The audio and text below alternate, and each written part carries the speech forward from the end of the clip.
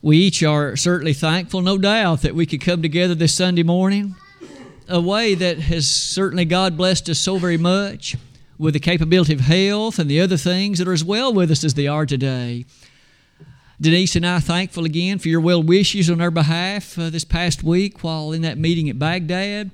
And certainly thankful for all the blessings associated with it, and delightful also to be back here with the Pippin family today. Certainly thankful for the Flatt family and their particular blessing of coming all the way to Baghdad and being a part of that meeting. And certainly this morning, there's a question, or at least a topic, that I would invite you to consider with me. You can see it on the wall behind me. How does the Holy Spirit direct? How does the Holy Spirit, in fact, provide direction to all? This opening slide will be one that not only poses that question, but also presents at least a little bit of information surrounding it. You may recall that a few weeks ago we concluded a series of lessons on the Holy Spirit. In fact, I believe there was 11 lessons in that series, and as we looked at each of them, we were reminded about how much the Bible has to say about the Holy Spirit and His effort, His work, His labor, and the promises that come by way of Him. But by the same token, there is still a very real approach that many choose to make toward the Holy Spirit. Have you ever had a conversation with someone and they make some statement along the line of, "The Spirit led me to say this," or "The Spirit directed me in light of salvation to do this or that"? And there are those who feel very, very strongly about this. So strongly, in fact, that it's exceedingly difficult at times to persuade them, even in terms of discussion about it. I thought what you and I might do then, for the balance of our lesson this morning, is to look somewhat carefully and take one major lesson out of this consideration today. How does the Holy Spirit direct? How does the Holy Spirit provide guidance? Is it by the mechanisms that some say that the Holy Spirit imparts a thought to you or to me or to someone else, directing us to act or to say a certain thing? If that's what happens, we do want to know that. But if that's not what happens, then we need to cement in our thinking so that we'll be prepared to understand what the truth on that subject is. At the bottom of that slide, the question is then, how does the Holy Spirit do this? I hope that you have your Bible with you, and what we're going to do is look at a number of episodes in the Word of God. And so we'll be turning quite a few pages. But as we look at each of them, again, our major lesson is never going to vary.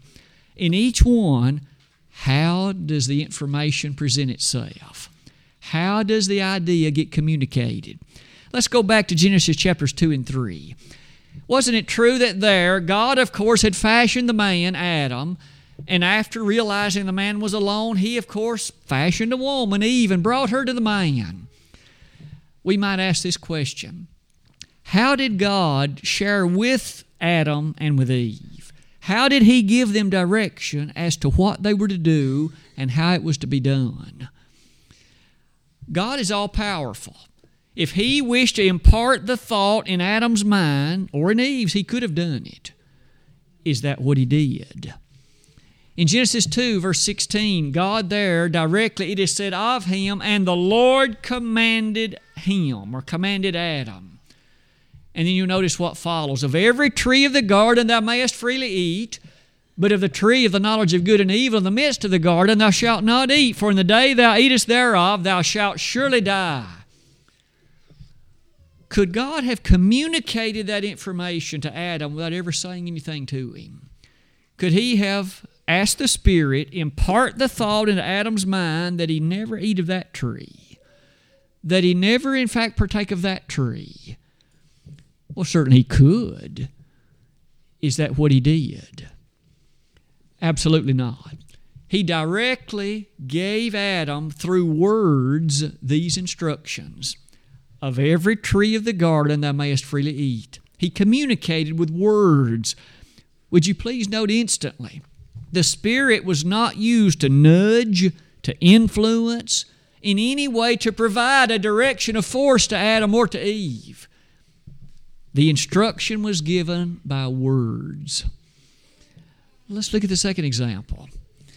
This time, you'll notice Noah. Let's go forward 5 chapters. Genesis chapter 6. Here, you and I remember again that Noah had found himself living in a world that was so often mindful of evil. The thoughts of men's heart was only evil continually, we're told in Genesis 6, verse 5. And yet there was this pocket of goodness enshrined in the person of Noah and his family. One more time we could ask, so here again, there was to be a particular consideration. I wonder how this happened. Did Jehovah dispatch the Spirit to nudge Noah to perhaps do a certain thing or to behave in a certain way, inclusive of building an ark? After all, today you and I are told, sometimes individuals will say, the Spirit told me to do this. Again, insisting that I do this. Well, couldn't God have dispatched the Spirit and said, you put the thought in Noah's mind, I'll build this ark? Is that what happened? Well, you and I know exactly that's not what happened. In chapter 6, the text reads in verses 12 and following about this. The Lord commanded Noah, giving him instruction, you build an ark, 300 cubits long, 50 cubits wide, 30 cubits high. You pitch it within and out with pitch. You put one door and one window in it. 3 stories it's to have. In many ways, rather detailed instructions on the one hand, and yet did you notice it was by words? God communicated via words. And that word was so vital. It was not by influences. It was not by nudges of thinking. It was by words. You might notice that not only in that scene of chapter 6, what about the scene of chapter 7? Chapter 7, verse 1, again, with respect to Noah, God directly told him, you bring all these animals aboard the ark. Well, couldn't God have given Noah that little nudge or that insistence without words? If it had been His will, He could have. But that's not His choice. That has never been His choice. At this point, you'll notice we've looked at 2 examples, and the simple lesson in each case has been no nudges were used.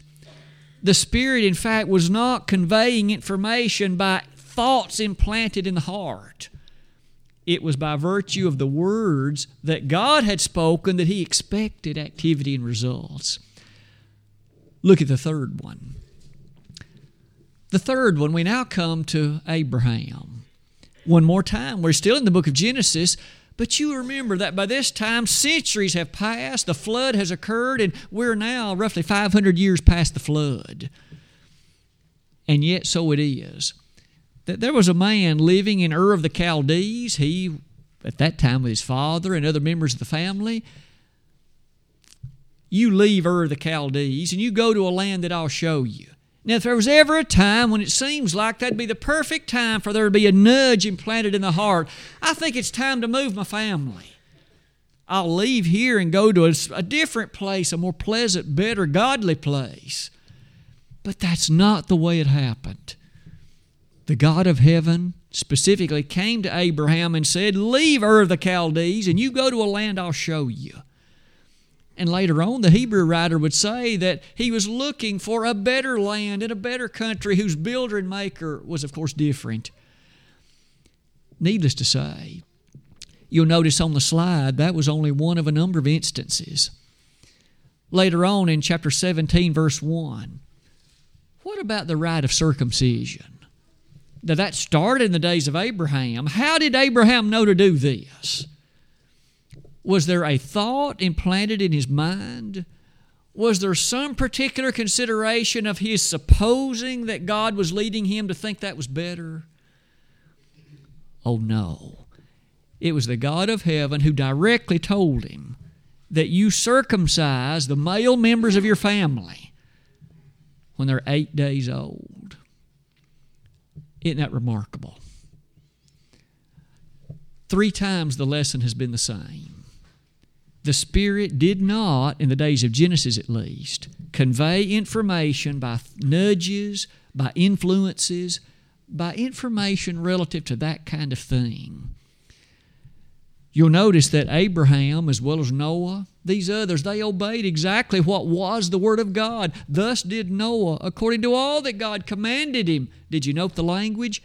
What God commanded him. It's not what he thought.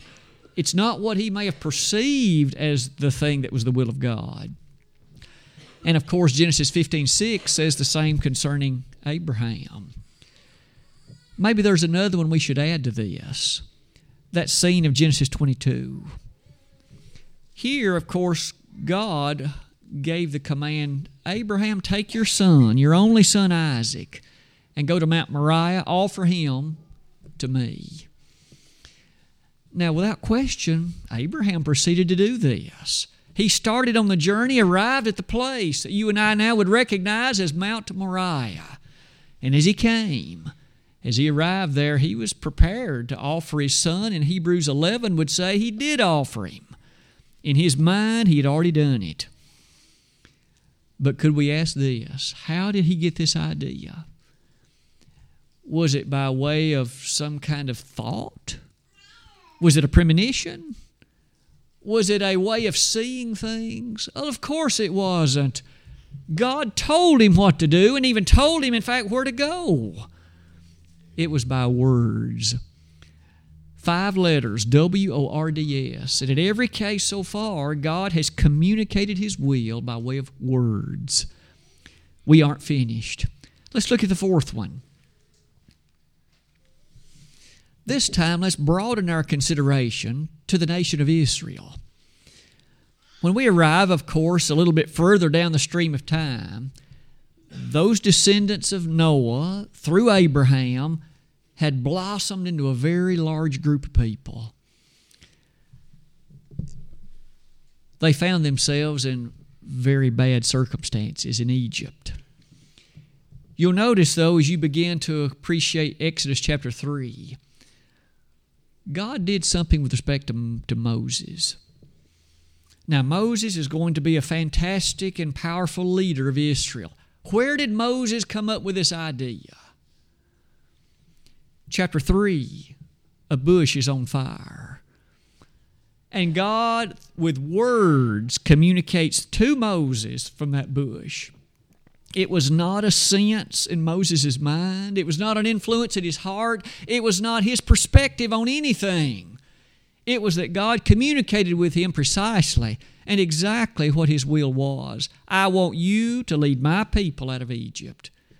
And He commissioned him to do that. And as that chapter closes, Moses began to take that mantle of activity upon him. But you'll notice that that's just one of several verses I've asked you to consider. In Deuteronomy 2, verse 3, God communicated to Moses with words, and He commanded Moses to use those words to share to Israel what He wanted. Do you note the conveyance of words with me? Do you appreciate the sense the Spirit did not influence Moses in some way to share what his perception was about matters? Moses said what the Word of God was. And he knew that because what God had said to him. Words. When you and I communicate with one another, we employ words. Well, when God communicates with us, He has employed words. You'll notice the last one I mentioned there is an even broader one. In fact, later in the Old Testament, that idea is presented. Could I invite you to consider these prophets? First, in Amos 3:7, a very powerful statement in which God there says, I have not communicated anything unless I delivered it to my prophets. Now, you and I ought to give some careful reflection to that. That means nobody in Israel had nudges from the Spirit, had no information whereby they had a perception on, I need to speak to this person, I need to go to that place. What God said, He had said through the Word which He revealed to the prophets, and there was no other. Now, so far our emphasis admittedly has been on the Old Testament. And in 2 Chronicles 36, we have a resounding conclusion to this. There, isn't it amazing? Isn't it fantastic? That God, as His people were shortly to go into Babylonian captivity, He directly points, I sent you my messengers, and you ignored them. But what if the people had thought, well, God has spoken to me in a different way. I have this sense, I have this premonition. He has told me to do this.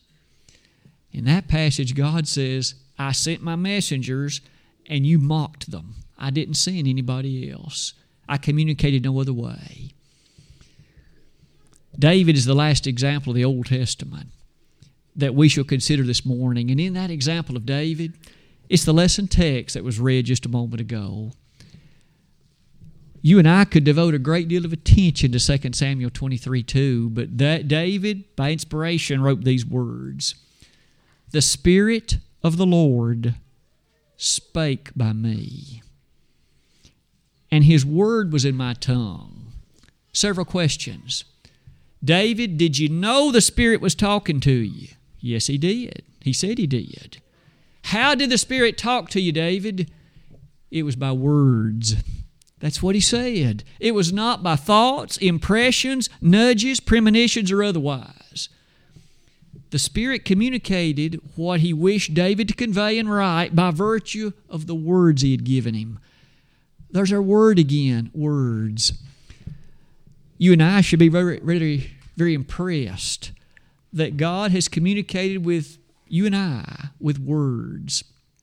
You're holding in your lap a copy of the Bible, a copy of the Word of God. As you and I close that slide, may I say at the very bottom two thoughts, and then we'll turn to the New Testament more carefully. The first thought is this: could God have influenced people, be it David, Noah, Adam, Abraham, or anybody in Israel? Could He have influenced them in certain ways if He had wanted to do it that way? Well, certainly He could. God's all-powerful. There's nothing that can be withheld from Him. But the question is, did He do it that way? No. He chose to communicate His will exclusively through words. May I suggest that will form a pattern, a very viable pattern, in fact, for what we're about to see in the New Testament. And the last thing on that slide takes us to 2 Peter 1, verses 20 and 21, which will be the bridge between our Old and New Testament considerations today. Those verses read as follows: knowing this first, that no prophecy of the Scripture is of any private interpretation. For the prophecy came not in old time by the will of man. Notice, not the will of man. It's not man's thinking. It is not man's idea. But rather, holy men of God spake, using words, as they were moved by the Holy Ghost. As often as that verse has rested upon our heart, and we're thankful, no doubt, for it, let's in fact see some applications of it in ways like this. From this point on, let's give our attention to the New Testament. And our sense is the same. What is the teaching of the Bible relative to the means whereby God communicates His will to us? Can I claim rightfully the Spirit nudges me to talk to that person? The Spirit gives me a sense of doing this or that. Would that be a correct way of looking at things? There are many times when you may think of specific examples of those who, in fact, operate on the premise I've been discussing so far. Have you ever talked with a denominational individual? And this person, quite often Baptists, strongly believe this. They feel as though God leads me to talk to that person. Something about the nature of salvation or something about godly or Bible things. And God just led me to them. Wholly separate and apart from the Bible, a thought planted in their hearts what they believe. We're going to ask very carefully and very exactly, does the Bible teach that anything like that happens? If so, when and how? But if not, then what way does God communicate with us? How does He give us the pieces of information about what He wishes is our will to do in service to Him? Let's start with Jesus. Certainly the master teacher Himself.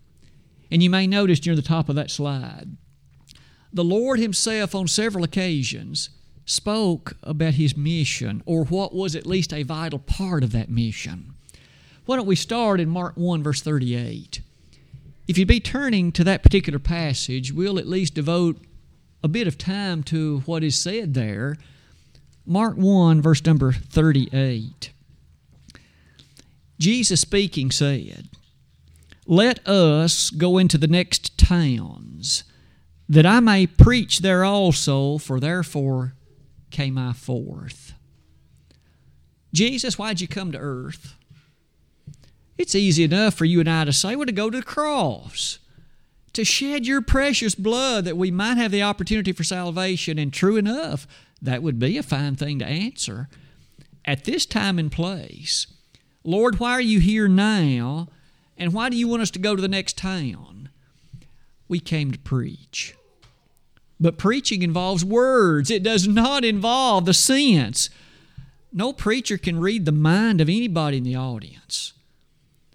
That's not been given to us. But yet, to preach has been given to us.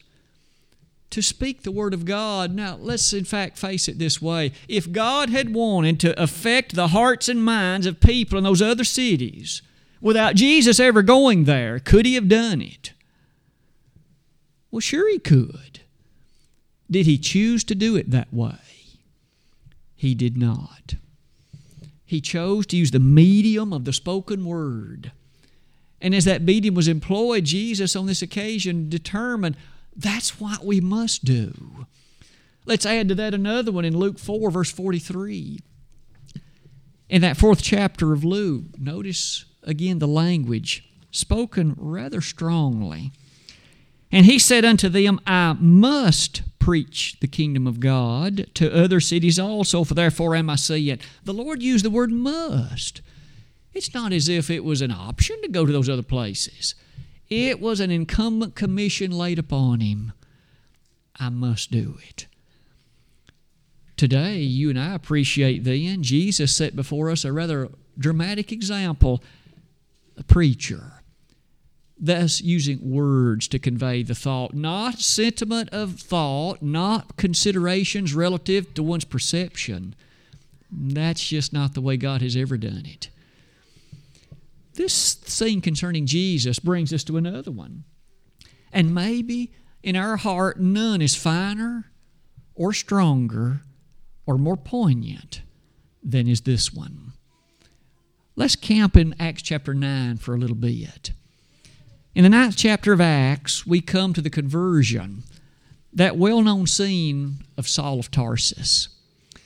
You might recall that here was a man who had in his possession letters permitting him to go to Damascus and to cause trouble for Christians, to imprison them, to in fact bring them back to place for trial. Later on in the Bible, it would say that he wreaked havoc with the church. Now, you and I could easily imagine, suppose a man showed up and he had a well-known reputation for causing trouble with Christians. Wouldn't you and I cringe if he showed up? You know, we would arrive at the services hopeful that Saul of Tarsus isn't there, because we know what he can do.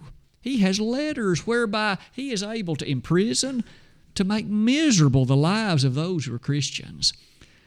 And sure enough, he came to Damascus.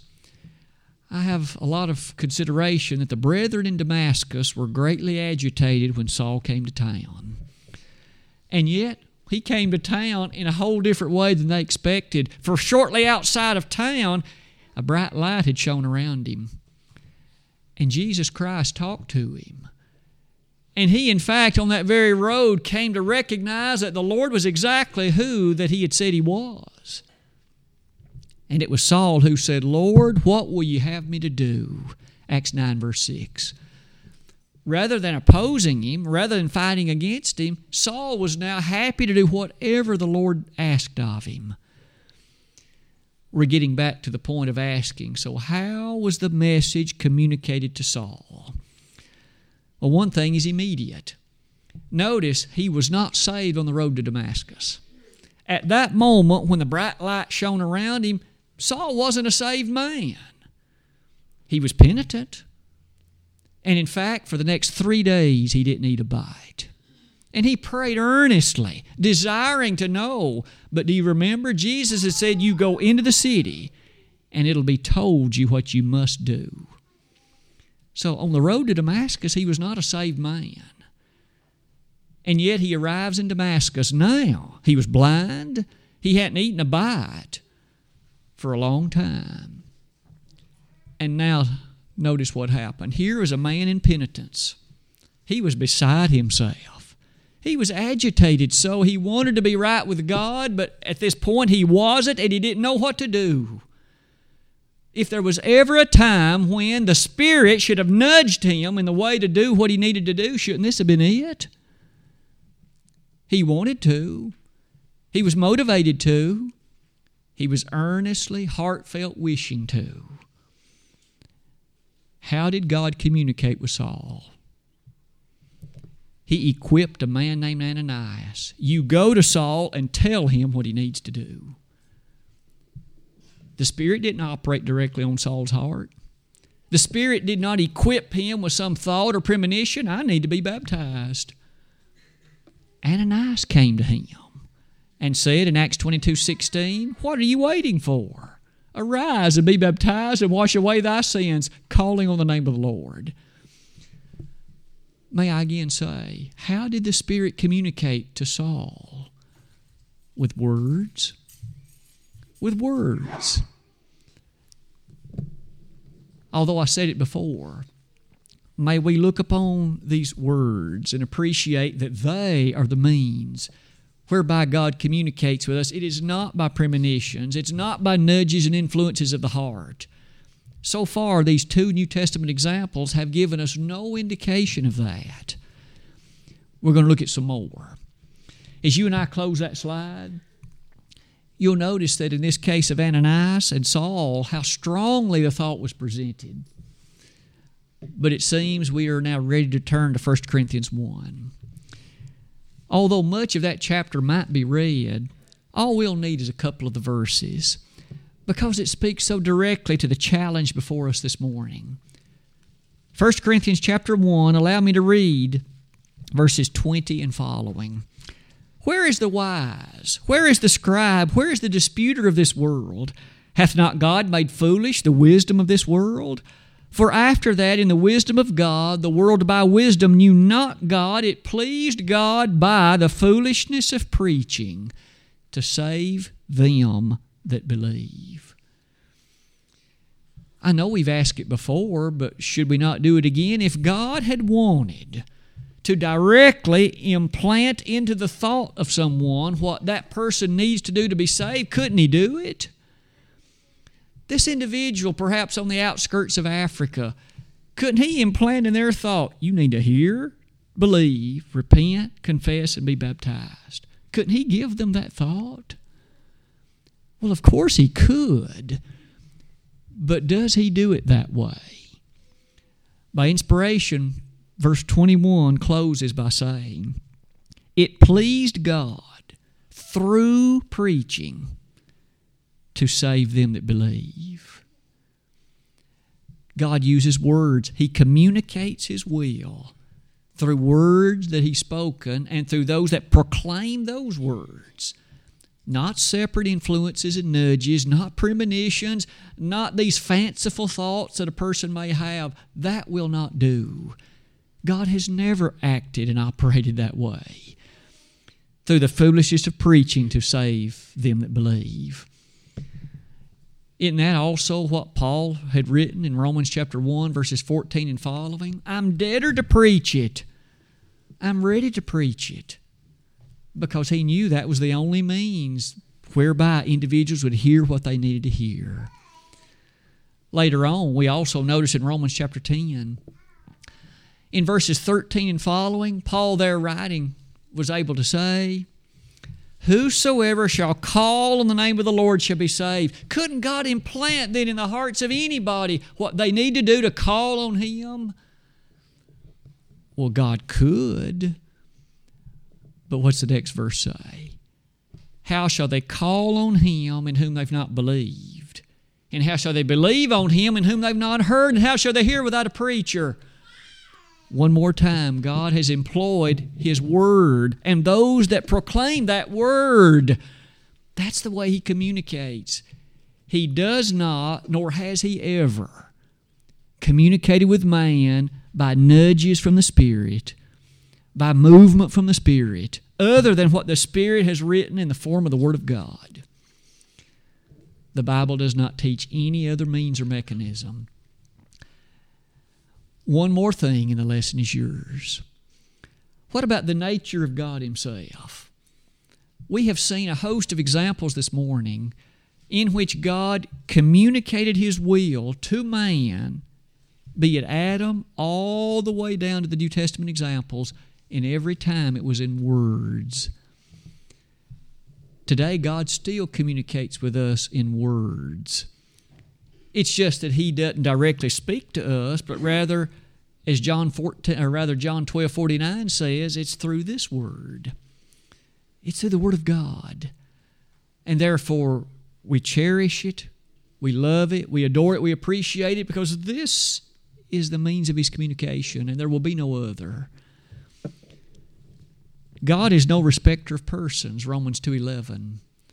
So wouldn't it be true that God would be a respecter of person if He nudged me by the Spirit but didn't nudge you? Or if He nudged you but not me? But God is no respecter of persons. And Peter said it like this in Acts 10:34. God is no respecter of persons, but in every nation he that feareth God and worketh righteousness. But God's commands are righteousness. Psalm 119 verse 172, that person is pleasing to God. For that reason, we're ready to reach a conclusion. That means that God does not nudge you or me or anybody else with His Spirit. The influence of the Spirit comes in the words the Spirit has written, the words the Spirit has provided, the words which the Spirit has made available. And therefore, as we follow that Word of God, that's the sole means in which God communicates with us that way. Let's conclude our lesson then like this. We began the lesson by asking, how does God make His will known to you and me, or to anybody for that matter? Is it by the Spirit giving influence? No. The influence of the Spirit comes only through the Word which the Spirit has authored, the Word which the Spirit has made available, and therefore you and I follow that Word. Didn't Jesus say in John 12:48, he that rejecteth me and receiveth not? He didn't say my thoughts. He didn't say my nudges. He didn't say my premonitions. He said my words. That person will stand before the God of heaven and give an answer for failing in light of those words. I hope we've each been reminded how special the Bible is. It is the means of God's communication of matters of salvation and His will to us today. And so as we close that slide, no other means than that Word. No other mechanism than that Word. Despite what some in our world may think, the Bible does not teach that the Spirit nudges or influences in any of these other ways. Today, there might be someone in the audience, someone at this place at this time, that isn't right with God. The only way you and I would know that is by comparing your life to this book. It doesn't matter what I think. It doesn't matter what anybody else thinks. All that matters is what this book says, because it's the truth. And upon examining your life against that standard, if you find things amiss, they're not amiss because man thinks they are. They're amiss because God says they are. And please realize how urgent that situation is. If you would need to come forward today, we'd be delighted to not only receive you, but to encourage you, to help you, to pray for you. If you'd like to become a Christian, We would start all of that with a brief discussion, insisting upon your belief in Jesus, the repentance of your sins, the confession of the name of Christ, and baptism in water for the remission of sins. Just like they did in the book of Acts and in the other New Testament books, you could become a Christian just like they did. If you have become, though, a Christian, and you've known the blessedness of that kind of life, but as of today, that's not what you're living. The examination shows that, again, the mirror shows a very poor reflection of what the Bible says your life ought to be. If we could pray on your behalf for strength, for encouragement, for forgiveness, it would be our honor, be our delight. We only need you to let us know the way we can help, and to do it at once while together we stand and sing.